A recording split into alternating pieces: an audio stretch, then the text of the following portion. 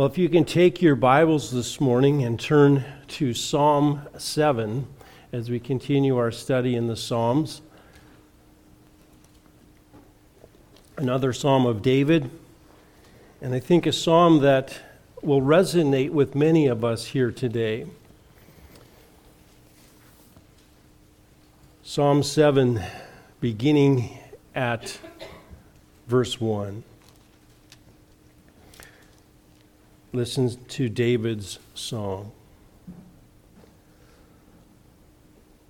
O Lord, my God, in you I have taken refuge. Save me from all those who pursue me and deliver me, or he will tear my soul like a lion, dragging me away while there is none to deliver. O Lord, my God, if I have done this, if there is injustice in my hands, if I have rewarded evil to my friend, or have plundered him who without cause was my adversary, let the enemy pursue my soul and overtake it, and let him trample my life down to the ground and lay my glory in the dust. Selah. Arise, O Lord, in your anger. Lift up yourself against the rage of my adversaries, and arouse yourself for me. You have appointed judgment. Let the assembly of the peoples encompass you, and over them return on high. The Lord judges the peoples. Vindicate me, O Lord, according to my righteousness and my integrity that is in me. O let the evil of the wicked come to an end, but establish the righteous. For the righteous God tries the hearts and minds. My shield is with God, who saves the upright in heart. God is a righteous judge and a God who has every indignation every day. If a man does not repent, he will sharpen his sword. He will bend his bow and make it ready. He has also prepared for himself deadly weapons and makes his arrows fiery shafts. Behold, he travails with wickedness, and he conceives mischief and brings forth falsehood. He has dug a pit and hollowed it out, and has fallen into the hole which he has made. His mischief will return upon his own head, and his violence will descend upon his own pate. I will give thanks to the Lord according to his righteousness, and I will sing to the name of the Lord Most High. There ends the reading of God's word this morning. Let's go to the Lord in prayer before we go to the word of God this morning. Heavenly Father, again, we just pray that you would take your word and use it as you please. I pray that your Holy Spirit would teach us, that we would again respond to those truths, that your Holy Spirit would give us the ability to obey those truths, and that we would take these truths to heart, and that we might live a more vibrant Christian life, and that we might be more to conform to the image of our Lord Jesus Christ, because we have heard your word this morning, we have heard your voice, and we have been changed by it this morning, I pray. In your name, amen.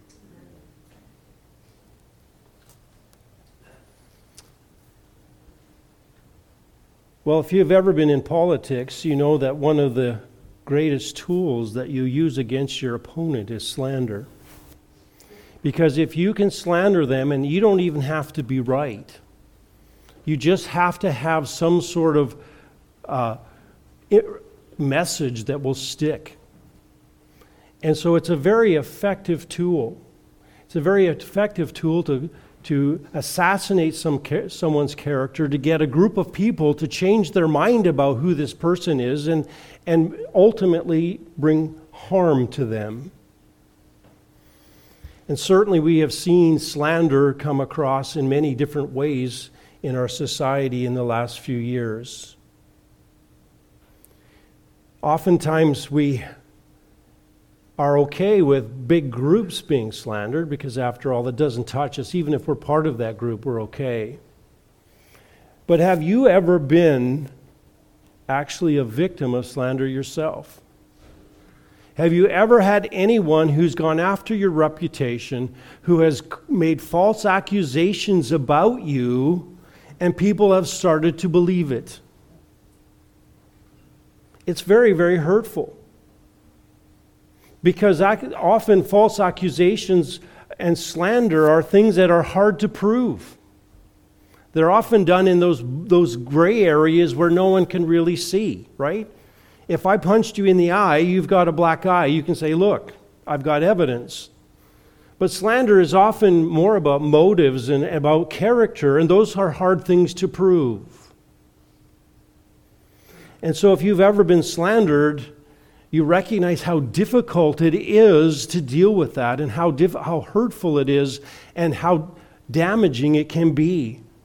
And even if others don't believe it, it's still hurtful to you, and it can leave you curled up in a sobbing mess on the floor because you're upset about what's being said, and your reputation has gone down, and you might think, well, I'm a Christian, and people are saying about this me, and I'm bringing disrepute on Christ, and I'm a disgrace to the church, and if this doesn't get straightened up, I'm going to bring the church down, I'm going to bring Christ down, I'm going to bring my testimony down. And so we have a tendency then to think, I've got to fix this. I've got to fix this. So I'm going to go out, and I'm going to get on my white horse, and I'm going to put on my armor, and I'm going to go be the one to fix this problem. And we want to defend ourselves. And we want to say, that's not so. And we want everybody to know that we've been falsely accused, and that we've been slandered, and that it hurts.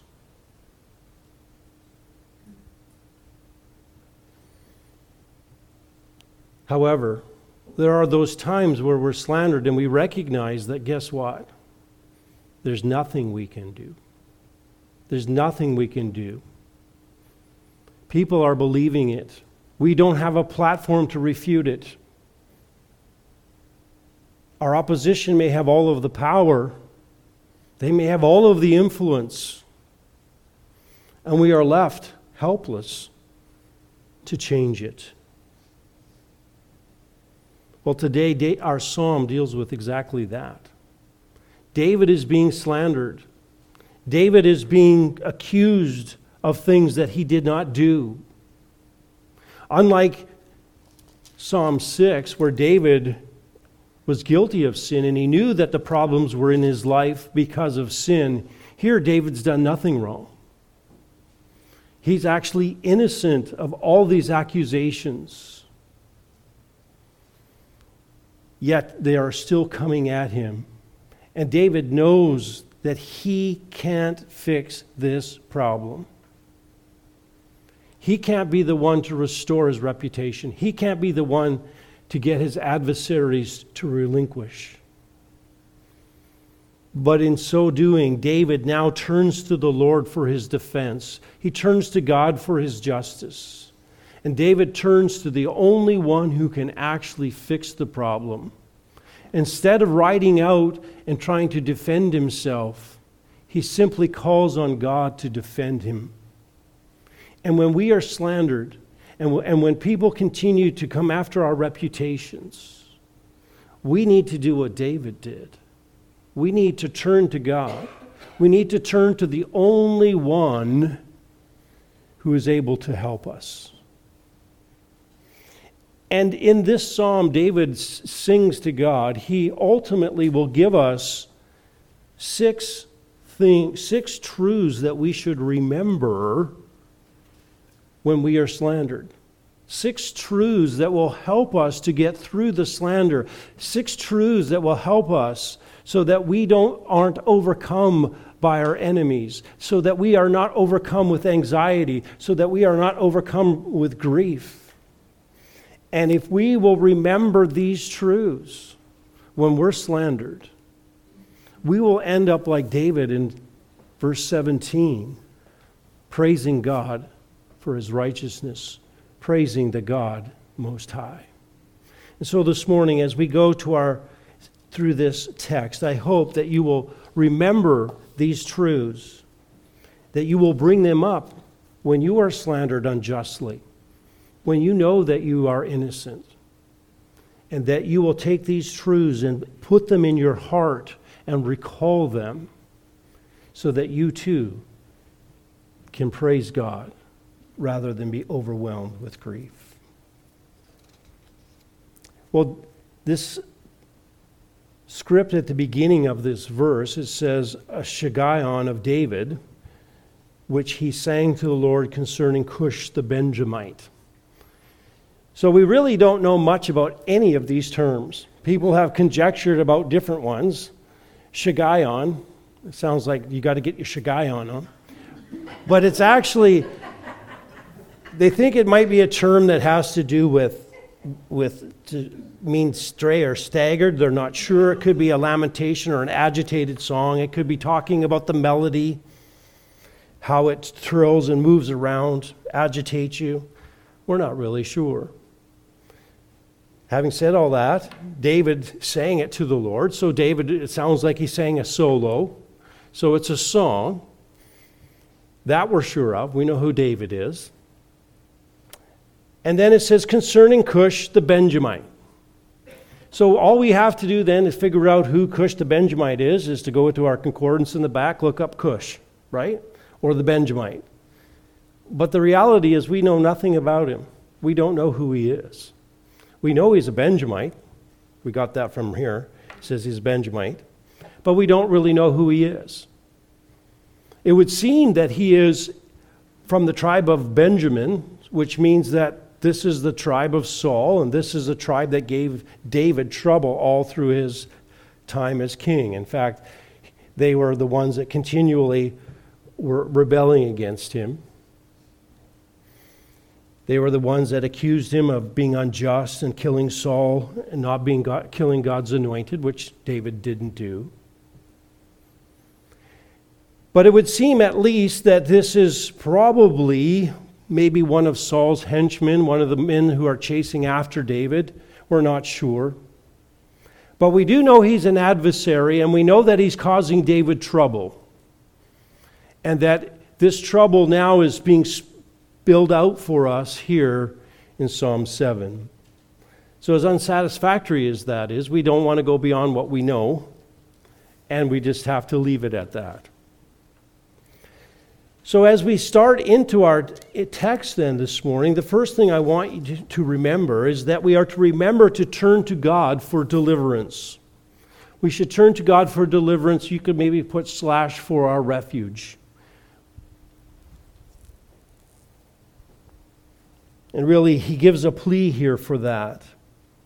David says, O Lord, my God, in you I have taken refuge. Save me from all those who pursue me and deliver me. And so David begins this psalm with really a declaration of confidence in God. He says, I have taken refuge in you. I have put my trust, I put my faith in you. And the idea here, it's almost like David has, just as he had many times taken shelter in a cave and had protection there, David now has placed his real trust, his real shelter is the Lord. His full protection, his full security comes from Yahweh himself. That's where his safety comes from. And David realizes that there's nowhere else he can go. There's nothing else he can rely on. He can't rely on his soldiers to get him out of trouble. He can't rely on his cleverness. He doesn't trust luck or fate, as you would say it, which is hard in a providential world, but he does not rely on any of those things. He knows that ultimately the only place that he can go for security is to what? To God. He's not waiting for Saul. He's not waiting for CUSH to decide, oh, you know what I'm doing to you, David, is a little bit difficult. He's not waiting for their repentance. His security then relies completely on God, completely on the Lord, completely on Yahweh. And David's plea is pretty straightforward. Save me. Save me. He wants to be delivered from his oppressors. The word save me literally means to give width or breadth, or to give space. And David is really saying, Lord, my enemies are coming about me with these accusations, and I can't breathe. I need space. I need security. I want to be delivered from them. They are the ones who want to kill me. They're the ones who want to literally dismember me, like a lion's prey. So he realizes his only hope is in Yahweh. He says, deliver me, save me, deliver me. Deliver can be used of literally of taking a prey out of the mouth of an animal. And so you can kind of see him elaborated in verse 2. Or he will tear my soul like a lion, dragging me away while there is none to deliver. And David uses this familiar picture of an animal being caught by a lion in a prey. This is that same word that David used, this word deliver. He says, I delivered a lamb from its mouth when it rose against me in 1 Samuel. And so David says, my enemy is like a lion who's grabbed me. And I'm in his mouth. And he's going to kill me. He's going to destroy me. He's dragging me away to eat me. I don't know if you've ever seen a lion eat its prey. It's not pretty, right? Not to the lion, it's not yuck. But to the prey, it's not very good, right? Lions don't tend to kill you right away. They drag you away and then they start gnawing on you. And he says eventually he's going to kill me. He's going to tear me apart.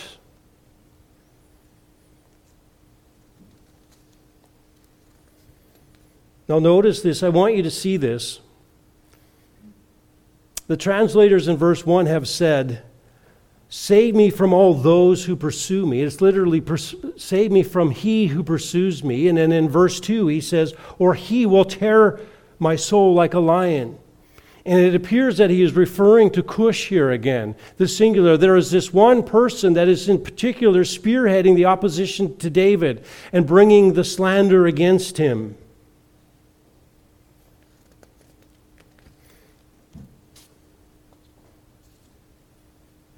So David knows if God does not deliver him from the mouth of his enemies, he will be destroyed and died, especially from CUSH. And so the question has been, have you ever been like David? Have you ever been in that place where you were utterly helpless, where you felt like you were in the lion's mouth, where you felt like you couldn't get away, where your opposition has all the power, all the influence, and they're seeking to destroy you? You know deep down that it's not that their anger against you and their aggression against you has not been provoked by you or sin from you. Where do you turn? Upon who do you rely? Well, David is teaching us a powerful example here today. He is demonstrating clearly what we need to do. Just like David did, we need to turn to the Lord of refuge. We need to seek his deliverance. We need to seek his safety. When we get in these desperate situations, this is where we must turn. We must turn for him to deliver us. We must not try to rescue ourselves, but turn to the one who can rescue us. As one theologian said, it's like a drowning man hanging onto a life preserver. That's what we need to do. We turn to God and we what? We cling. We cling with all of our strength because this is the only place where we can get help.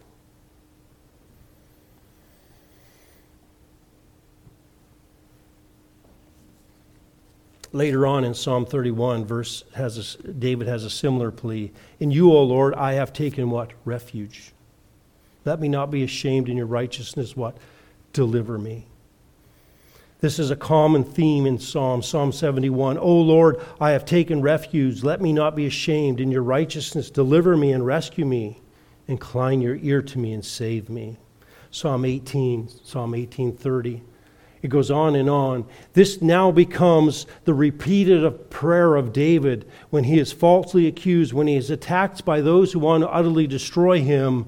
He turns to God with that urgent plea. We need to learn from David.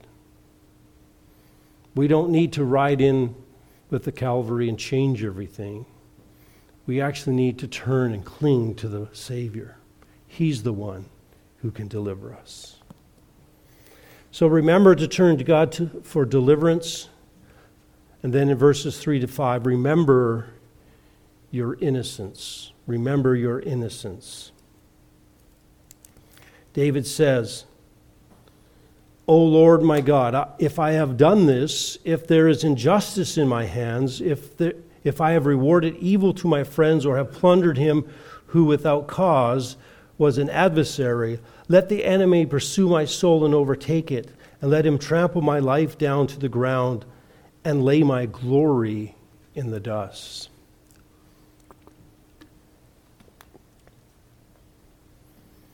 Now David here is claiming innocence. He's claiming a clear conscience. Now, he's not making a statement for his life. David is not saying, I am sinless, I've never sinned, I've never done anything wrong. But he knows, and he's saying in this case, the accusations that have been brought against me, he says, I'm innocent. I know I'm innocent.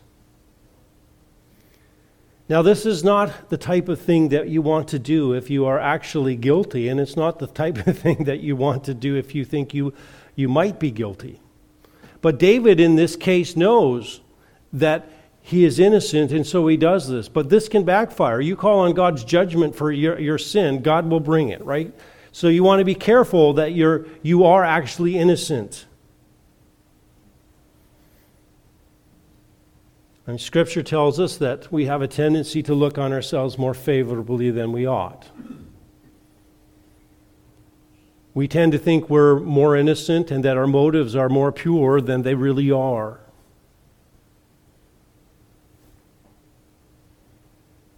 And so we need to be careful.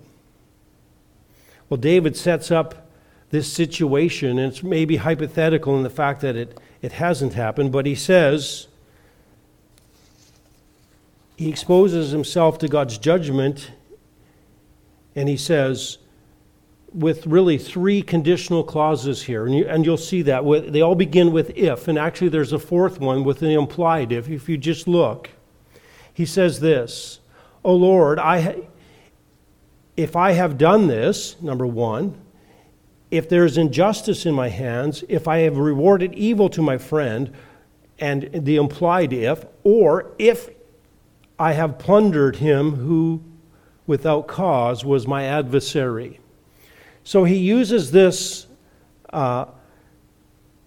clauses here, and it's actually in the form of a vow. This is a vow that David uses. He goes, O Lord my God, if I have done this, and he's basically saying, I swear, if I have done this, if I have injustice of my hand, if I have rewarded evil with my friend, if I have plundered him who was without cause was my adversary, if this is true, then verse 5. Here's the vindication. Let the enemies pursue my soul and overtake it, and let him trample my life down on the ground and lay my glory on the dust. So David must be sure of his innocence in order to make this oath. And apparently David's enemies have brought these slanderous accusations against David. This is what they're telling everybody. This is what David has done. This is who he is. He's been one who has rewarded evil to his friend. In other words, instead of giving good for good, he's given evil for good. He's betrayed his friends. He's unnecessarily plundered his enemies and been unfair to them in battle. He's paid back good for evil. Solomon says in Proverbs 17:13, he who returns evil for good, evil will not depart from his house. But David knows he hasn't done any of these things. David knows that he is being falsely accused. And so he lays out his case before God, essentially says, if I'm guilty of these things, then what? God should judge him. And we have to recognize that we have to be willing to take God's chastening if we are in sin. We have to be open to that. We recognize that God's chastening is what? Just. And David says, if this is a product of sin, then I deserve it.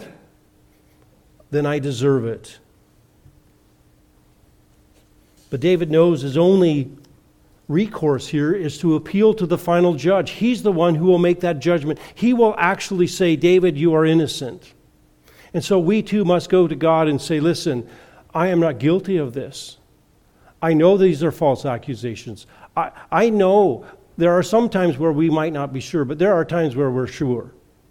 Right? Someone tells everyone that you're robbing a bank, that you've robbed the bank. You can be pretty sure if you robbed the bank or not. Right? You know, yeah, actually, you know what? On Thursday, I was in the middle of the lake. How could I have been in Edmonton robbing a bank? Unless, right? So you know that. And so there are times where you know for sure. And David says, I didn't do it. I appeal to God. He's the one who knows my heart. He knows I didn't do this. So David's heart is clear. He says, Lord, make this determination that I am innocent. And so when the adversaries come and they accuse us, we can go to God and say, listen, I'm innocent. I know that whatever this is happening to me is not a result of sin. And we can appeal to Him. We recognize that if it is sin, then we deserve it. But we can plead in God's court and say, listen, I'm innocent. I didn't do this. I have a clear conscience. And you know what? One of the greatest things that you can have when people are accusing you is a clear conscience. Right? A clear conscience. And my friends, you can sleep at night with a clear conscience. It doesn't matter what people say. If your conscience is clear before God, guess what? It's okay. It's okay. Because the court that counts knows. And so we need to leave it there. So David says, remember to turn to God for deliverance. Remember your innocence. And then he says in verses 6 to 10, remember to trust your life to the Lord. David says in verse 6, arise, O Lord, in your anger. Lift up yourself against the rage of my adversaries. Arouse yourself for me. You have appointed judgment. Let the assembly of the peoples encompass you, and over them return on high. The Lord judges the peoples, and vindicate me, O Lord, according to my righteousness and my integrity that is in me. O let the evil of the wicked come to an end, but establish the righteous. For the righteousness of God tries the hearts and the minds. My shield is with God, who saves the upright in heart. And so David now gives himself over and puts his trust in God, that God will be the one who will defend him. God is the one who is just. God will make sure that justice will come. And so he bases his argument on God's righteous character. David calls God to come and to vindicate him, to come to his aid and to help him. And again, he uses three anthropomorphic imperatives here. In other words, that's just simply words giving human characteristics to God.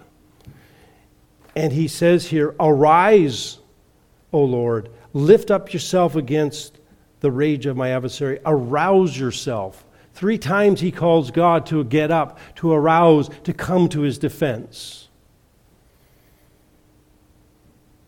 Now notice this, David is not saying that God is asleep, that God doesn't know what's going on in David's life and David needs to arouse him. This isn't like the prophets of Baal, right? Maybe Baal's gone to another country, maybe he's asleep. That's not what David is saying. David is just simply saying, as he puts these together, is saying, God, come quickly. Come help me. Come to my rescue, and it has to be soon.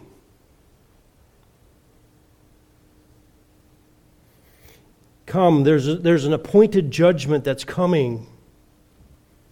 Come down to earth and help me. Straighten out these destructive, false accusations. And so there is here a call, and we must realize that when we are being slandered, it is all right for us to call to God for Him to come quickly and to deliver us. Sometimes we think we have to wait until the eternal kingdom. But here, David is saying, come quickly, come now, come help me in the immediate. And it's all right for us as we put our trust in the Lord to say, Lord, protect me now. Help me now. Vindicate me in this life. Don't wait for the next. Now, that can't be our full hope. We can't think that that's the only thing. But certainly, David gives us an example here of a man who cried out and said, Lord, he didn't say, Lord, when you come back, when I'm in the grave and I'm raised again and I see you, rescue me. He says, don't, arise now. Come immediately. Help me now. And so we can cry out and we can say, Lord, help me now. Help me in this life. There's a part of us that needs to recognize that God also vindicates us at His time in His place, even in this life.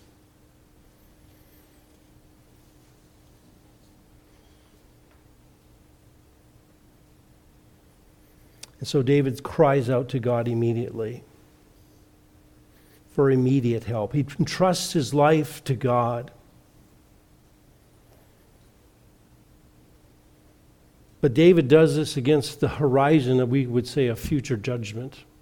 He recognizes that also there's going to come a time where there will be full vindication in the future.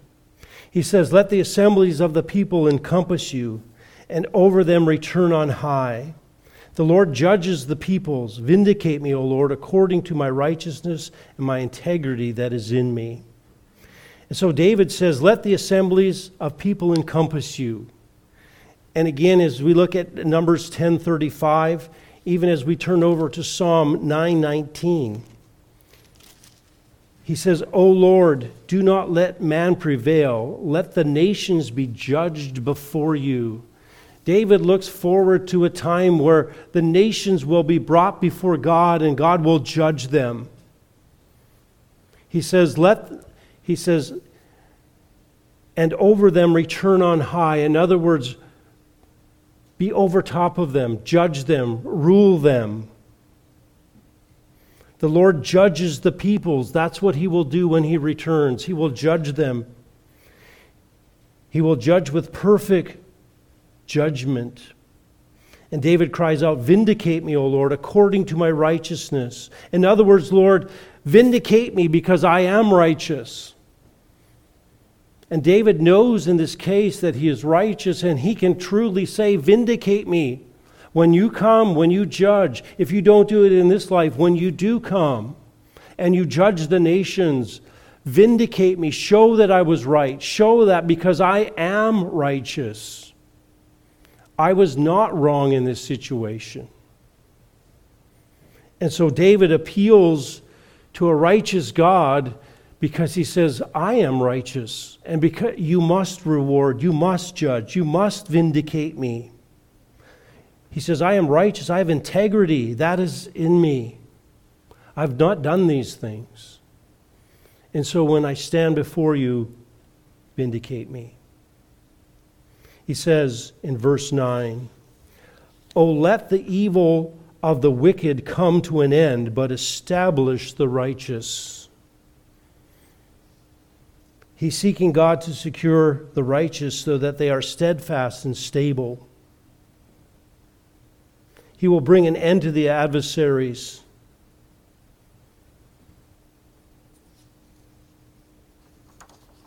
He cries here that God would make the righteous steadfast, that they would make them stable. One of the most destabilizing situations in life is when you are falsely accused and you're under attack. And so David is seeking stability. He says in verse 9, "For the righteous God tests the hearts and the minds." In other words, David is giving his life over and he says, God, you're the one who tests. You're the one who tests hearts. You're the one who tests minds. You know motives. The term heart and minds are not two separate entities in biblical anthropology. In other words, in how man is made. They are the same thing. You can see this in Genesis 6, Psalm 14:1. This is what we call I want to call it a Hyundai, but it's Hunandays. It's a figure of speech where we have two words connected by a conjunction that express the same idea. In other words, it's speaking to the same idea. The heart expresses the core of the soul. The mind speaks of how a man thinks in his heart. So in Scripture, the heart is not the seat of emotions. It's the place where man considers, judges, intends, and thinks. The point is, God tests human hearts, and people who are righteous have nothing to fear. You hear that? If you are righteous, when God judges, you have what? Nothing to fear. Psalm 17, Yahweh tests hearts.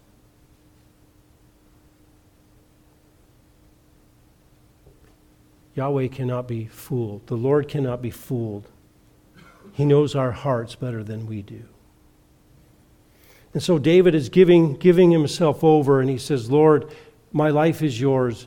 Judge me. Read my heart. Read my mind. And then David says, I give you my life, he says, because you are my shield is with God, who saves the upright in heart. So he makes an appeal here to clean conduct. And David, again, calls out and says that God is my what? Shield. Either my shield rests upon God or my shield is God. God is my protection. It's an impenetrable wall. Nothing can touch me that God will not protect me from if it be his will. God will save the upright in heart. And David says, I give my life over because I know that because I am righteous and God is righteous, that he will what? He will protect me. Now, when he talks about the upright in heart, he's not talking about those who claim to be upright in heart, right? We have lots of people who say, well, yeah, I'm pretty upright, I'm doing right.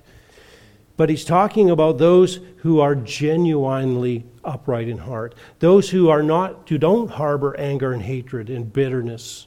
Those who don't slander, who are full of revenge and unforgiveness.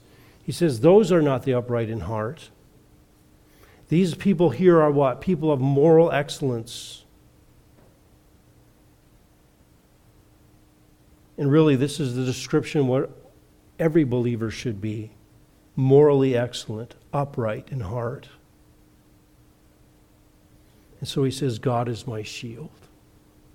And so David now has turned to God, and he has given his life and entrusted that God is the one who will judge. God is the one who will make it right. God is his protection. And so we too, when we get in these situations, must turn it over to God. We must remember to trust God with our lives, to call on him, and to let him be the one who protects our lives. Well, fourthly, verses 11 to 13, Paul says, remember God's righteous judgment of the evil. Remember God's righteous judgment of the evil. We sometimes look around and we think our adversaries are getting away with it. We sometimes think, well, it's not fair. But David now declares that God will be the righteous judge. He says in Psalm 7:11, God is a righteous judge and a God who has indignation every day. If a man does not repent, he will sharpen his sword. He will bend his bow and make it ready. He has also prepared for himself deadly weapons. He will make arrows fiery shafts. So the question remains, how does God deal with those who are bent on doing evil to the upright? Well, David says, remember God's righteous judgment. We see that in the first part of verse 11. God will see to it that their judgment will come. It is inevitable. The judgment is inevitable. He is a God. He is an angry God. If you look at the verse 11, he is an angry God. God is a righteous judge and a God who has indignation every day. Indignation means he's angry. He's rageful. He's wrathful. We often don't think of God that way. When's the last time you've heard that God is a wrathful, raging God? We like to hear about it. We like to emphasize that God is love. He's compassionate. He's full of grace. But it says he's angry every day. And he's angry every day because he's holy and because there's evil. His character is such that he burns against evil. And he burns against those who promote evil and those who practice evil. Don't be fooled. You've heard that saying, right? Hate the sin, not the sinner. God sends sinners to hell. God is angry with sinners every day.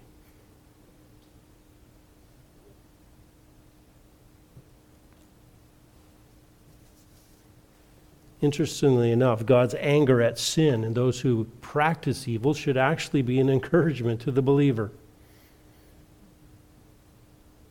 That sounds strange. That's like a silver lining behind a black cloud. But the reality is, it should bring us comfort. It confirms that wickedness does not go unnoticed by God, that he's alert, he sees all evil. He will repay all evil in his time. Reminds me of Deuteronomy 32. The Lord says in Deuteronomy 32, "Vengeance is mine, and retribution. In due time their foot will slip, for the day of their calamity is near, and the impending things are hastening upon them."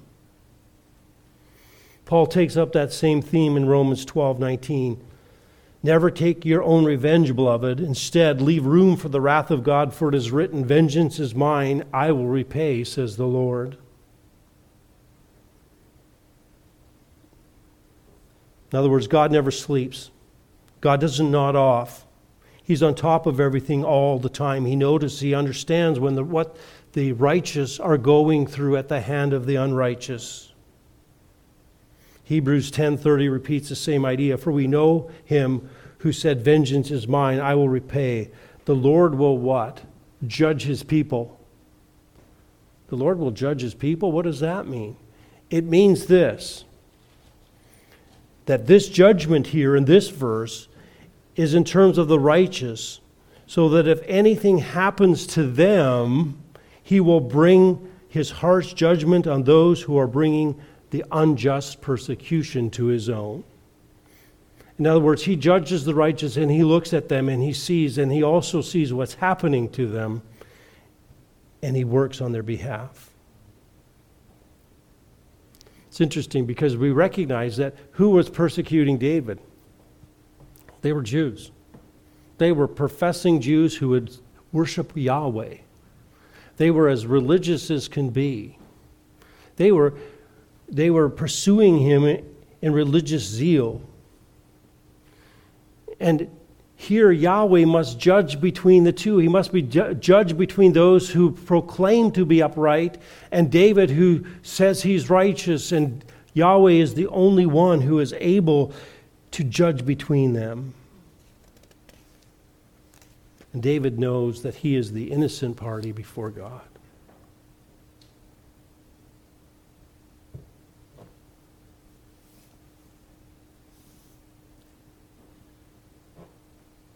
God has righteous judgment every day. Then he says in verse 13, "He will also prepare for himself deadly weapons, and he will take arrows and fiery shafts." God is preparing. God is serious. God is arming himself. He's taking deadly weapons against the wicked and the unrighteous. He is preparing himself for war in this picture. And Yahweh has never lost a war. Yahweh never loses. Yahweh is sovereign, all-powerful.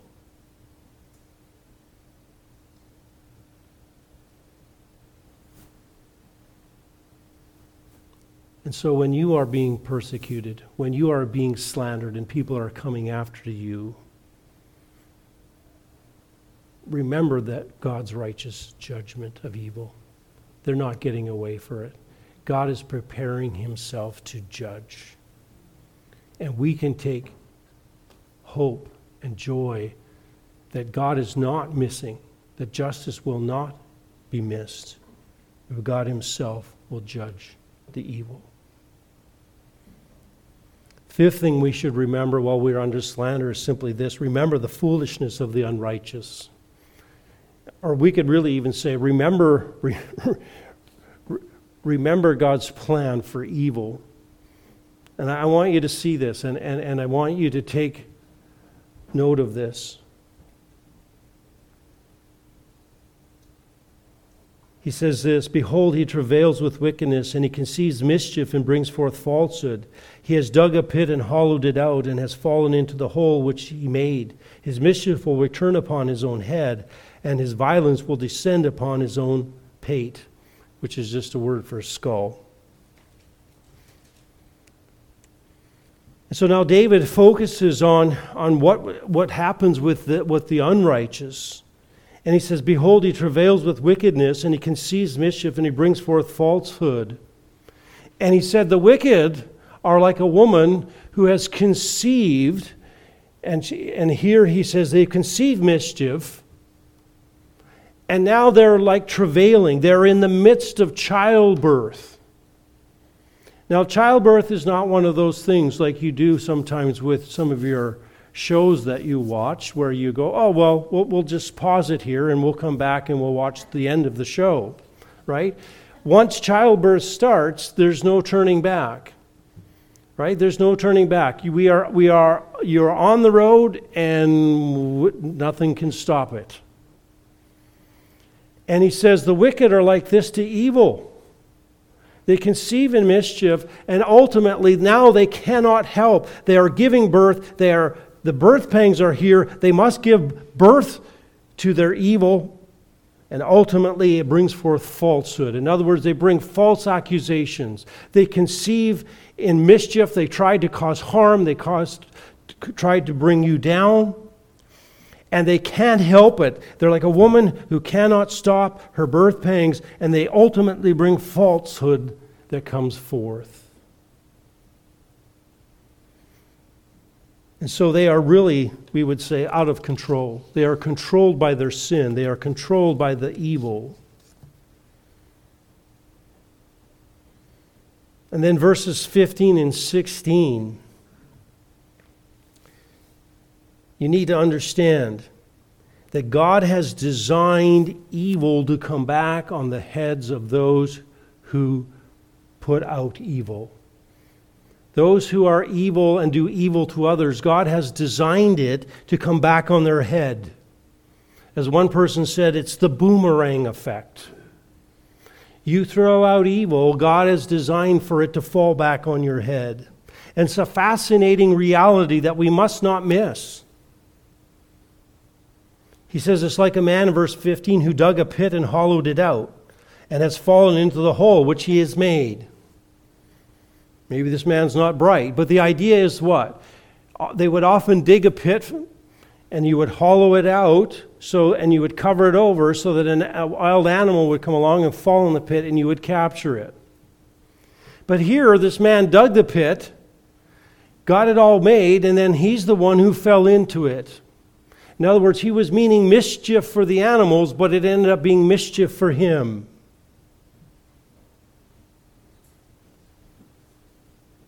That's the way God has designed all this. When the wicked people intend evil towards you, God has designed it that the very evil that they have come after you with will be the one that falls upon their own heads.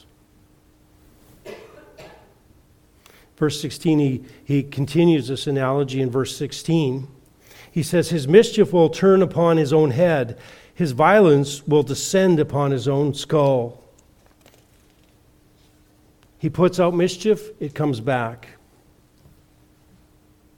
As one commentator said, it's like the story in the book of Esther. Remember the gallows that Haman made for Mordecai?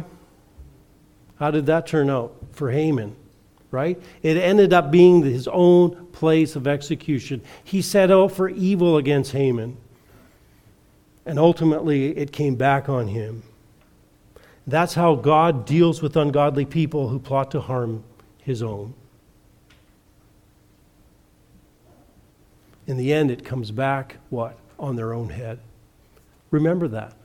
Remember the evil that they're putting out will ultimately be used by God to come down in their own head. The slander that they put on you will ultimately be the slander that God will use to bring them down. But what do we do with all of this? What do we do with all of this information? Well, we need to remember to praise God for his righteousness. David says, look at verse 17, I give thanks to the Lord according to his righteousness and will sing praise to the name of what? The Lord Most High. Again, this psalm has been exalting the righteous judgment of the Lord. It now ends with David's vow to give thanks and to praise Yahweh, the Most High. And it's interesting because there is a link between God's righteous judgment and our praise. You don't think of that very often. But God should be praised for his righteousness because it is his righteousness that actually makes it so that he will vindicate us and that he will judge evil and that we will ultimately be judged rightly before him.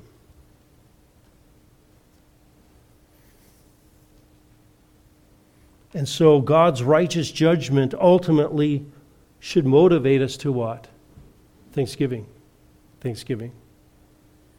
Because we will be vindicated. If he's righteous, we must be vindicated. If he is righteous, the evil must be punished. And so it doesn't, just like David who was slandered and attacked, we need to express great joy and cheerfulness in bringing praise to the Lord Most High for who he is. Now listen to this. Why? Because he finds confidence, his comfort and security in the righteous judgment of the Lord.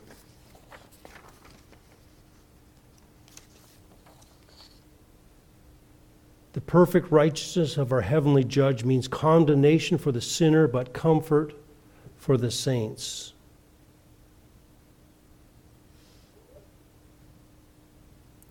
The righteous judgment of God should bring about great thanksgiving in your heart, because we know that thanksgiving comes from what? Knowing the character and the righteousness of God. Thanksgiving comes from knowing the character and the righteousness of God. It does not come from circumstances. It comes from him. Let's close in prayer.